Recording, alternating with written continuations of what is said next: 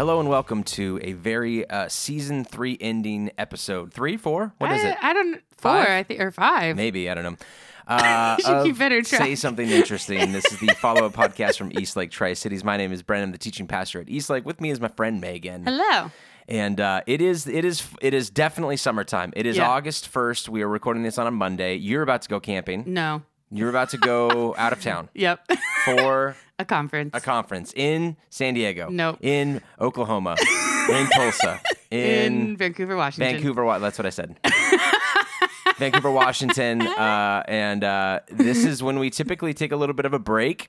We take August off, come back in September, and relaunch this thing with another new season. And so this is our big kind of farewell episode for a few weeks, even though I feel like we've taken several weeks off already. But we're back, and we're consistent. This is 2 weeks in a row for us. Maybe 3. Is it 3 2 weeks in a row? 2 weeks in a row. And so it's good. It's very good. Megan, how are you? I'm doing all right. How was boat race weekend for you? I mean, I didn't attend. Did you see the planes? Nope, didn't even hear them because I live in Richland now. Oh, I heard them once, but I live in Richland now. Yeah. When I lived in Kennewick, You saw bougie in Richland over here. I don't think you could qualify my house as bougie, but when I lived in Kennewick, I could hear the boats and the planes. Well, you have 3 pools, so let's talk about the level of life that you live. The lies. So yeah, I didn't even really hear any of it. Did you go to Art in the Park or any Nope. antiques in the park? Nope. It was so flippin' hot. It was really hot. And I was like, I'm staying inside. Good for you. Air conditioner hold up okay? Yeah, it did pretty well. That's good. I think Saturday, I have it set at like 76 right now. Okay. And Saturday it It's was like a sauna for your cats? Okay. No, they get kind of cold. Cats are like neutral temperature is like 80 degrees. Yeah. But on Saturday it was like afternoon, it was like 78. Yeah. Like consistent and like running pretty hard. But other than that, it's been pretty good. So. Good. Yeah. It's it was really, really hot. I took the boys fishing on Friday, did a little bass fishing, and then Saturday we did all day at the boat race. Not all day, but like a big chunk of the day at the boat races. Because we just we stopped. We had like friends over here, and then they had a booth, and so we'd walk down to this one, then we'd raid their water, supply, and then we'd go down to this one, and we'd raid their water supply, and we'd go down. We took the kids down to the pits and got them to see all the stuff. Nice. And then it's the long walk back to the parking lot that was just brutal. It was just really hot. You're on pavement. Yep. I drank so much water, and it still wasn't enough. Yeah. It still was like, my body was like, you need it, but there's nowhere to put it. You know what I mean? Like, we're sweating it out as fast as it comes, but I got home from that and was just like heat exhaustion, just like laid on my bed. Did you take a cold shower? I should have. That's what I should have done. Yeah. But I was too tired to like move that direction. Yeah. So anyways, it was a lot. Yeah. But I've been taking cool showers. I like to start hot and like clean myself and then end my shower cold. Just like stand in cold water. Yeah. Like suck all of the heat out of my body. Did you do ice baths like in school? No, I wasn't an athlete, so wasn't into that. But. Yeah. There's some cool research though. I was telling someone else about this recently. Most of it's anecdotal, but about like cold water immersion and its like benefits in like body regulation and like particularly like mental health.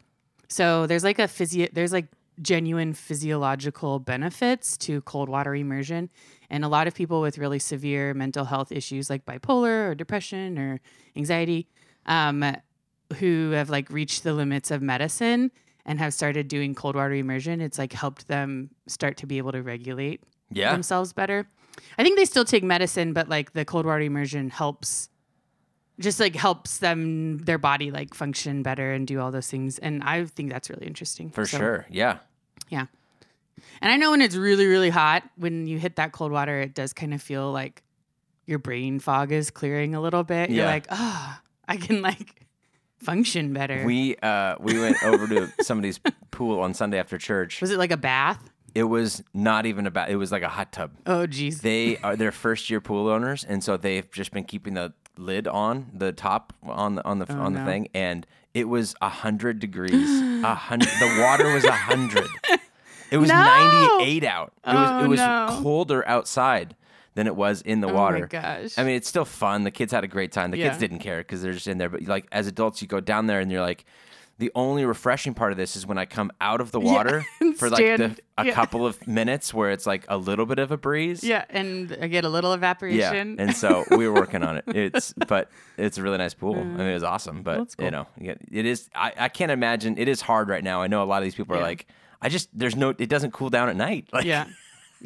To get down to 85 at night. I know, it's like 70 or whatever. Yesterday, I got up early, and before church, I went out and mowed my lawn, and I was like, are my neighbors going to hate me for mowing my lawn? That's what Kylie's been, at 7:30 Kylie in mows the our morning. lawn, and she is up early to be able to go do this, which is smart because yesterday. But it was, like yesterday, I was out there at 7:30, and it was 75 degrees. Yeah. And it was like 85 it takes me like an hour. And it was like 85 by the time I was done. And I was you have 3 acres to mow. You live in a mansion with 3 pools and 3 acres of grass. So it does take you a long time to mow. I understand. I changed the oil in my wife's car yesterday in the not direct sunlight, but in outside direct heat at like, I don't know, 4 or something like that. Poor choice. And I was underneath the vehicle that had just been running. And I was like, man, I'm getting dizzy under here. It's really hot. This is a bad choice. But once you start that process, you gotta just once you've started draining oil, you have to finish. You can't be like, well, I'll get this tomorrow. Yeah, no, it has to be done. It's done. I got my oil changed on Friday, but Smart. I didn't do it myself. Yeah. I took it to Valvoline.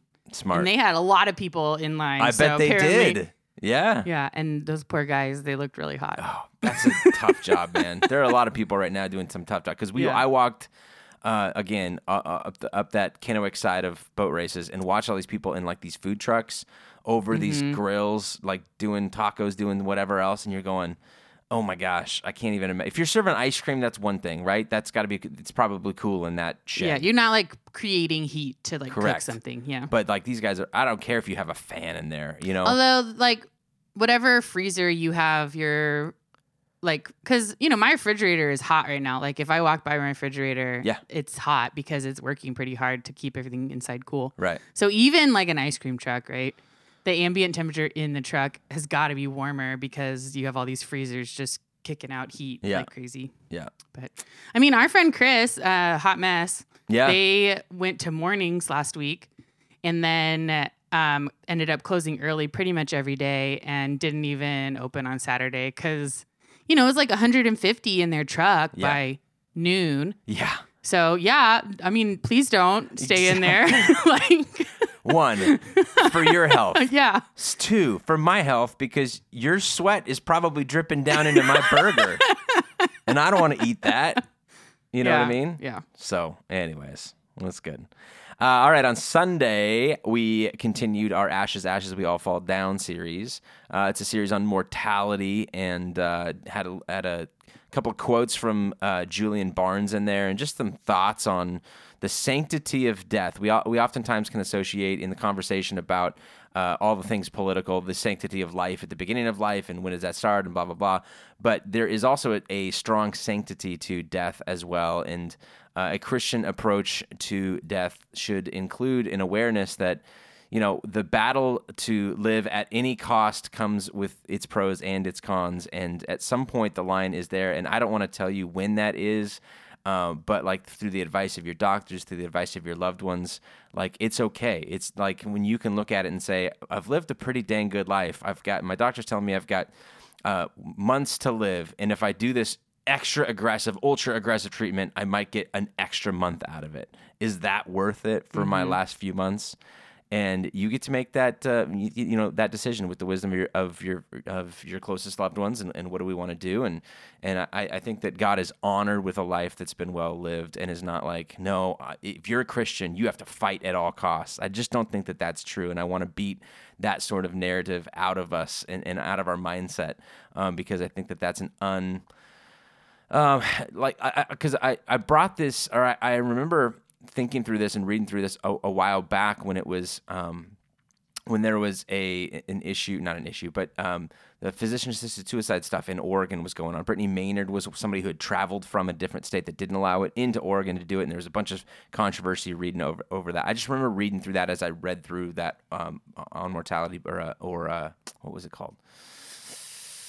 Being Mortal Mortal, whatever the Atul Gawande book was happening in that it referenced Sorry, it. I can't help you. And the Christian and the Christian response was oftentimes negative towards that because it felt like she's choosing to control her own death, and I don't think that that's an option that we get out of respect for a sanctity of life issue.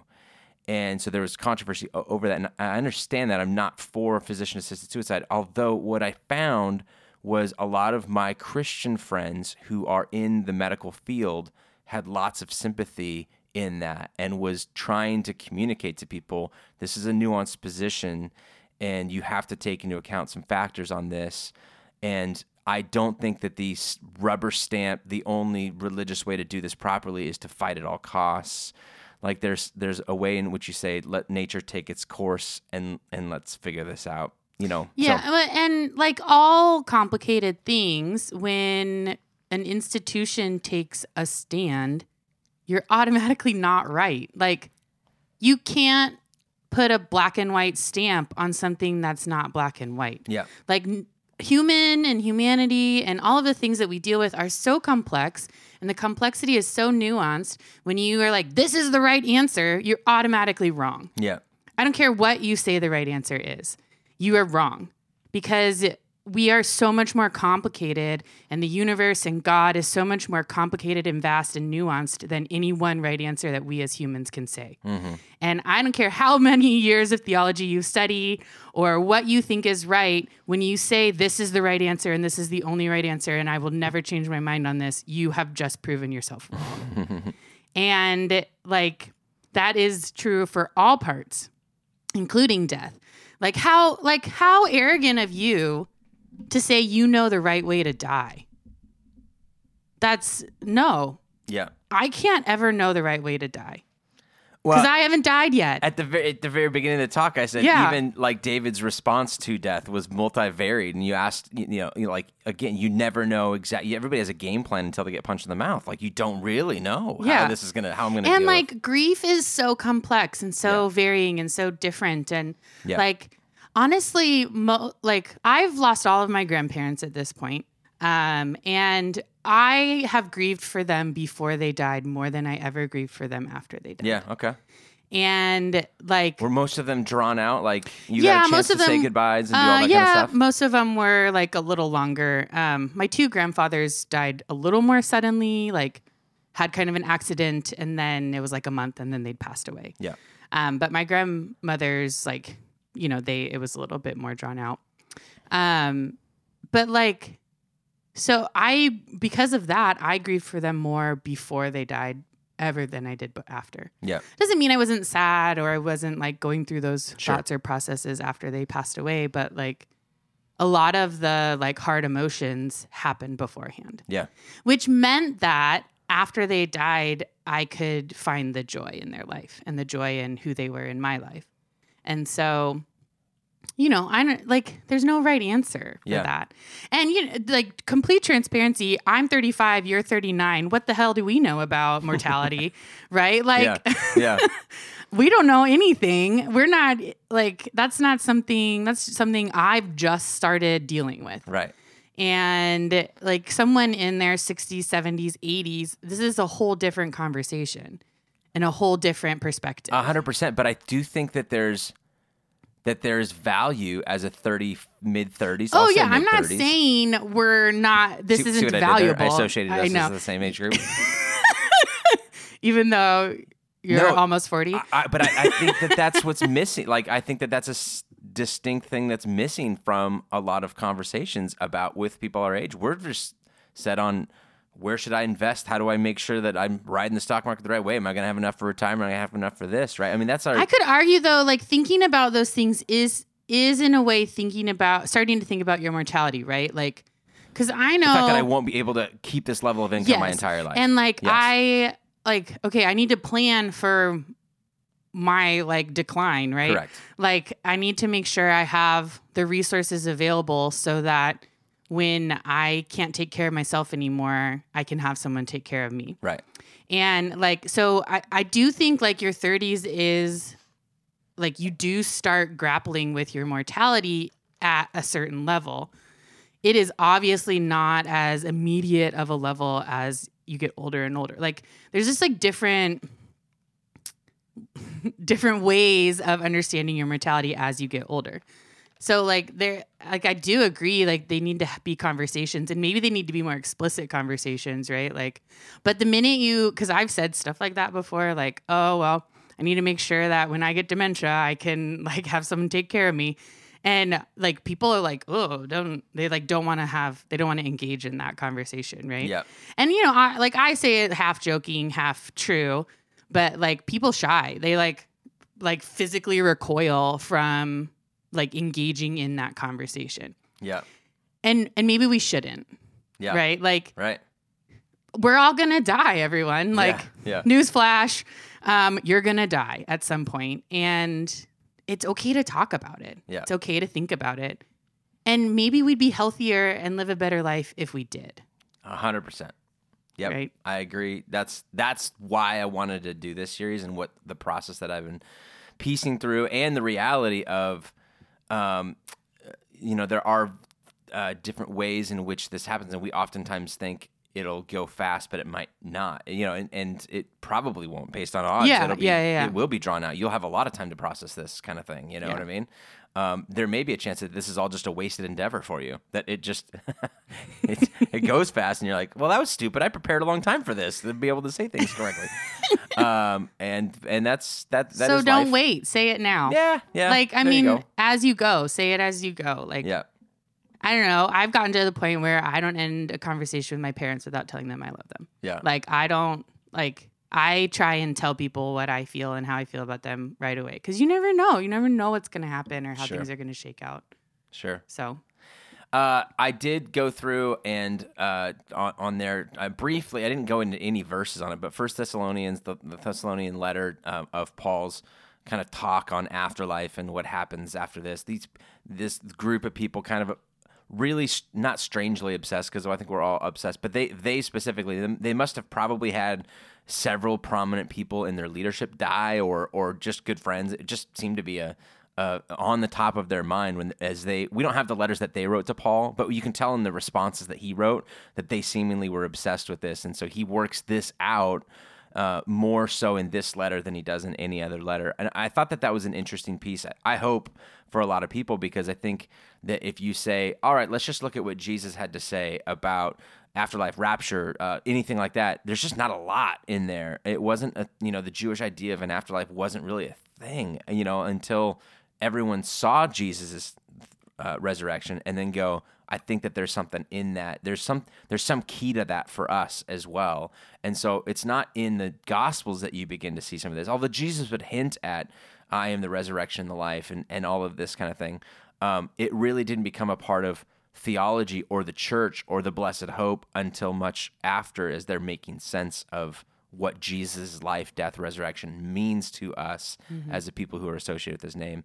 And so I think that that's a good thing. And I also think it's important to know, I think that Paul was working through his own thoughts as he's writing this too. As I read it and I'm reading through it, it's like he says one thing here, and then in Corinthians he'll say a little bit different. He's making sense of this too. Yeah. Like this is my best guess.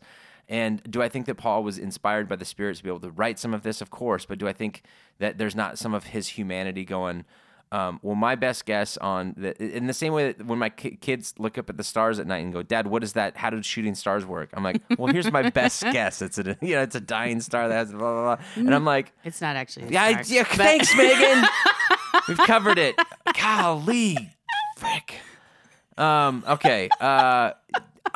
In response to my kids asking questions, You should just specific science stuff, any science questions your kids ask Wikipedia. you, Just just go be to like, Wikipedia. go talk to Miss Megan. go watch. Go ask Miss YouTube. Megan. You're gonna do it anyways.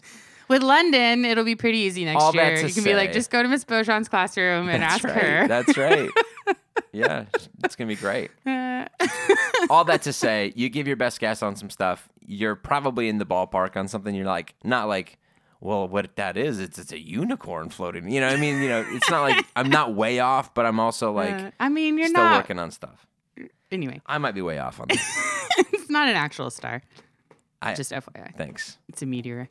Meteor. I It's love it. burning in the atmosphere. Thank you. You're welcome. That's good. We talked last week about your science stuff and me snoring. And then what's the first thing you said in the office this week when you came in? I had a very interesting. Brienne really liked my stuff. Okay, I know you fell asleep with this, but she really liked it. She was asking me so many questions about my research, Good. and she didn't make snoring noises once. Brent Johnson, I am interesting. She's just so are unevolved. She's much nicer than me. We all know that. That is a known fact. That is a proven fact. She asked follow-up questions. It wasn't just, she was genuinely interested. Of course she did. I love it. Good. Anything else that stood out to you in terms of the message or the series or anything? I think it's your last chance to talk about this before we, know. Because, I'm going to finish the series. There's more parts of the series, but we're not going to talk about it. I liked the first part of that Timothy verse you said, that I'm already being poured out. Mm-hmm. Paul talking about so when we are reaching the end, when you're figuring out where's that point where I stop fighting and just live, right? Stop fighting to live and then just live until it's over. Like you're already, if you've been living your life with Christ, you're already pouring yourself out. And so it's that recognizing, okay, this is the last bit. Like this is the last part of the vessel or whatever. And not trying to put more in, but just being like, I'm not going to degrade what I have left, and I'm going to give the fullness of what I have left. Yeah. And is that, I would maybe argue that's more honoring to God than trying to fight for something that isn't your fullest. Yeah. So obviously that decision is a personal decision that you make with you and your family and your doctors and all of that jazz. And him saying, the full context of that being, I spent my life doing what I feel like God was calling me to do. Yeah. Right? I've lived a pretty dang good life. I've tried to live it to the best of my ability. He doesn't list his accomplishments necessarily. Like you don't hear him saying, I started 27 churches. I don't know, have this much money. I've got 13 letters that made it into the New Testament that's going to be canonized in about 400 years. Not that he would even know that anyways, but he's not including any of those details, just being like, I spent my life doing what I feel like God assigned to me and all the different responsibilities. And now we go. Yeah. Now we move on from there. Yeah. So it's good. Cool. All right, that series is going to continue this weekend, so we'd love to have you back, and we do the 10 o'clock service. We did have a couple people. I was in the lobby this Sunday at 8:29, well, more like 8:39 probably, and watched a few people kind of wander in and go, man, there's just not a lot of people here today. And I'd have to break the news to them that you need to come back in about an hour and a half. Yeah. So just as a reminder, in case, if you're listening to this, you're probably clued in enough anyways, but one service for the summer, which is going to extend through September 4th, which is also going to play into the schedule for this podcast. So we will be back on the week following that. When we go back to our 2 services on September 11th, we will be back recording. We've typically taken this month off just as a breather for us and a change in season. And you have some school stuff that this is a busy season for you as you finish up your grant stuff and then get back into the school mode. It's like kind of finishing up, but because I'm doing it next summer, that's right. It's not like but finishing. Even before school starts, what you go back a week, 2 weeks before. Yeah, a week before, and getting the classroom ready and doing all the stuff. It's just a busy time. So it's a good break for you, good break for me. We'll be back doing this normal. Before we go, one last something interesting before the big break. So I open, you go first. Yeah. Okay. So this is about humpback whales and killer whales. So this is from Radiolab, which is one of my favorite podcasts. And I listened to it yesterday morning while I was mowing the lawn. And apparently there are some humpback whales that will protect other animals that mammal-eating killer whales are trying to eat. So there have been several scientists, whale researchers, who have watched humpback whales protect a seal, protect a gray whale baby, just protect all sorts of different animals from killer whales. From those bully orcas? Yeah, from the orcas. To the one witnessed, one of the stories they talked about that they witnessed was the orcas were going after a gray whale baby. And they actually killed the gray whale baby, but the humpback whales stayed for like 7 hours to stop the killer whales from eating it. So the baby's dead, but the humpback whales are still there, like preventing the killer whales from eating it. And scientists like have no idea why they are doing this. They think it's some sort of like, they think it's like because they do that to protect their own young, because mammal eating killer whales will go after humpback babies as well. Sure. But they also have noticed that a lot of the humpback whales that do this behavior, particularly the like extended protected time, have evidence of like previous killer whale attacks.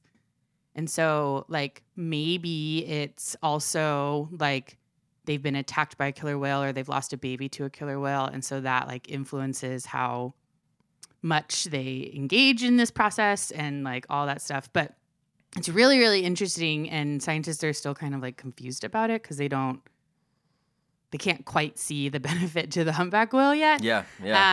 Or like completely, like they see parts of it, but not all of it. And so it's just like, I don't know, it's like a really interesting thing. And, you know, just like another reminder that we don't know anything. Sure. Just like we see a really small percentage of what happens in these animals' lives when they're at the surface, but we don't know, and we don't see so many other things that are going on.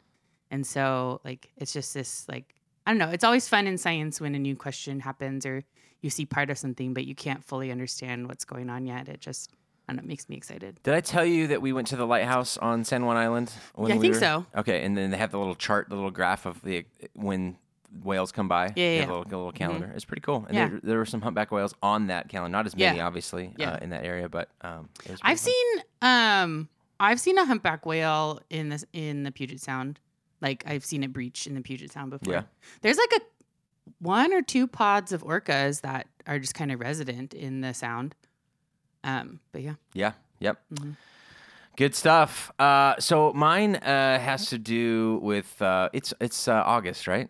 So yeah, technically. You know what that means, right? Football season is almost upon us again. And football in 2 ways. One, football in the way that the world sees it, in that the like English Premier League football starts on Friday. Mm-hmm. Arsenal kicks it off at Crystal Palace, which is exciting. That's my brother-in-law and brother, I'm sure, are very excited. I'll be watching that. And then, but also like NFL football and training camp has been going on. I saw a picture of the Seahawks training camp recently. It's going to be different this year. Week. It's going to be very different this year. A lot of different faces on there. But then what training camp also means is one of our favorite shows of the entire calendar year. It's only a 5-episode thing, but it's called Hard Knocks. And the training camp is with the Detroit Lions this year. Oh, okay. And the first episode airs next Tuesday, Tuesday the 9th. And so if you've never watched one of these shows, I believe some of the old seasons, which I don't know if that would even be fun, because you already know what happens to that team that year. But anyways, it is a great kind of glimpse into the behind the scenes stuff. It really humanizes a lot of the players. You begin to like their personalities, which makes you cheer for them more. You're like, I didn't think I would be I don't know really anybody on the Detroit Lions. But at the end of this, I'm going to be like, I like that guy. He was funny. He was great. His personality is fantastic. So check that out. It is on HBO. And so while you're there, you can watch the rehearsal that we talked about last week, which episode 3 aired last night. I told you it was so good. It's such a great show. And then check out Hard Knocks while you're at it. And next Tuesday in the evening. So there you go. Cool. All right. That'll do it for this week's episode of Say Something Interesting. We appreciate you taking the time to listen to this, however you do that. And if you're in the Tri-Cities on Sundays, we'd love to have you in person at 10 a.m. Or if you're outside of the Tri-Cities or just camping and doing whatever, you can always watch us on our live stream or on our app on replay. Other than that, have a great week. We will see you back on September the 12th. Yeah, bye, everyone.